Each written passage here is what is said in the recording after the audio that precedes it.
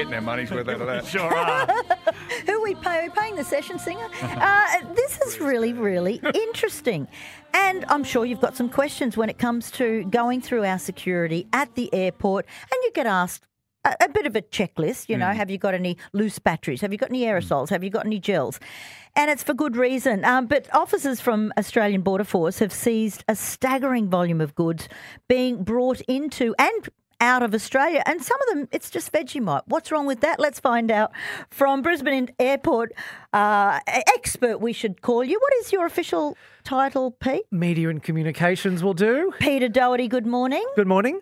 Now, Pete, I know we've all been in this situation where you're checking in at the airport and you've got some stuff in your onboard luggage and you've got some things going in your suitcase, and you're always asked about certain things. So we're talking about going through security at international. Now, we're not talking about domestic, because domestic does not have the same restrictions on powders, liquids, aerosols and gels. But going through international, if you're catching an international flight, there are restrictions on what you can carry in your bags. Now, firstly, why? This is Home Affairs regulations. It all relates to security. We know after 2000 and, the terrorism attacks decades ago, lots of things changed. So this is about not being allowed to take those items through. So every day there are people rocking up at security at Brisbane Airport with items in their carry-on luggage that they can't take through. So, and we're talking about huge amounts of foodstuffs, which we've actually found a way to cycle that into various Brisbane charities, but we can talk about that in a minute. But you're probably asking me, what sort of items? I'm talking tons of Vegemite, peanut butter, honey, Marmite, Promite, don't know why you take that, salt, maple syrup, soy sauce, dressings, jams, containers and containers. And then you've got all the healthcare shampoos, conditioners, toothpaste, sunscreen, bottles and tubs of sunscreen, perfumes, hand creams and skin creams. So what are the rules? You can take, and this is in your carry-on, right? Yep. This is under your arm. You can take 100 millilitres or 100 grams or less. That's but why is 100 millilitres considered to be the level that's safe? I mean, if I've got 150 mils of Vegemite, am I more dangerous? Oh, yeah. I can't answer that. These are the regulations under which all airports operate. You know how dangerous that can be, that extra 50 mil. You know. Peter, I understand biosecurity. Like when you're coming into the country, you've been in Bali. You know, you might have a piece of fruit, might have some sort of fruit fly in there, which is dangerous to our agricultural industry here in Australia. But I don't quite understand how. So that's from an agricultural point of view, but from a security point of view, why is it that you can't, say, bring in alcohol if you've bought like a big bottle of alcohol in another country and then it's confiscated?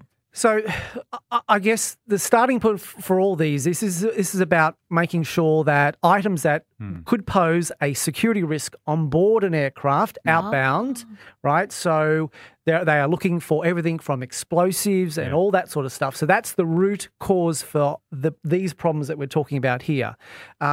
So that's the starting point. Agriculture is a completely different thing, and we know Border Force and biosecurity officers do a huge job inbound, stopping all manner of stuff. You would be stunned at what on a daily basis. We've watched the TV program. There's a whole TV show and it's been going for decades. Now, Pete, what happens to the things after they've been confiscated? Sure, what, does everyone have Vegemite on toast in the back room? No. So no. tons of this stuff was just going to landfill, and that's a waste. So recently, in the last couple of years after COVID, we set up a program. There is someone who sits and sorts through all this stuff, and there's the bin of Vegemite and there's the bin of peanut butter and all these, and they've managed to break down all the items and found a whole heap of charities in Brisbane who come and pick that stuff up on a fortnightly basis and get it to people in need. So we're talking about people who are homeless, people in DV shelters, people in cost of living issues. So Give It, really reputable organisation. Yes. They come and pick up all the personal care items and they make sure they get to DV shelters so that if women are coming there, they can get supplied. There are people picking up the food, all that Vegemite, all that stuff. What about the wine and the... So that's interesting. 323 bottles of wine and spirits last year were tried to be brought through security, which they can't because it was over the 100 mil limit. So Brisbane International Airport have a wonderful Christmas party. So we can't sell alcohol. Right. We don't have a liquor license. So we donate that to Kedron Wavell Services Club. Okay. And they value that up Really? and then do a donation to Mates for Mates, and that money goes to help veterans in That's Australia. fantastic. So and with the foodstuffs, you can tell if a seal has been broken. So there's no health issues here. Like if a seal's broken on the peanut butter or whatever, that you would throw it out. in terms of the donations, we're only donating stuff that hasn't been opened, Yeah, right? good. Because if you're on the receiving end, you wouldn't want to receive an item that had been partially opened. So, let's offer that respect to those people as well. So this is stuff that hasn't been opened, is clearly in good condition. And the charities say, while they often get donations of, food that's going out of date and produce, this is actually all these toiletries and items like that are really valuable for them because they wouldn't normally get those as donations. For sure. See, and if you found out that the pilot had a nut allergy, you can threaten him with 150 mil crunchy, That's right.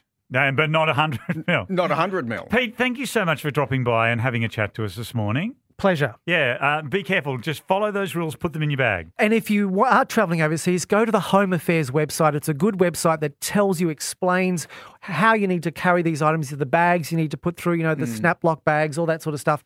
Go to the Home Affairs website before you go travelling. Fantastic. Thanks, Pete.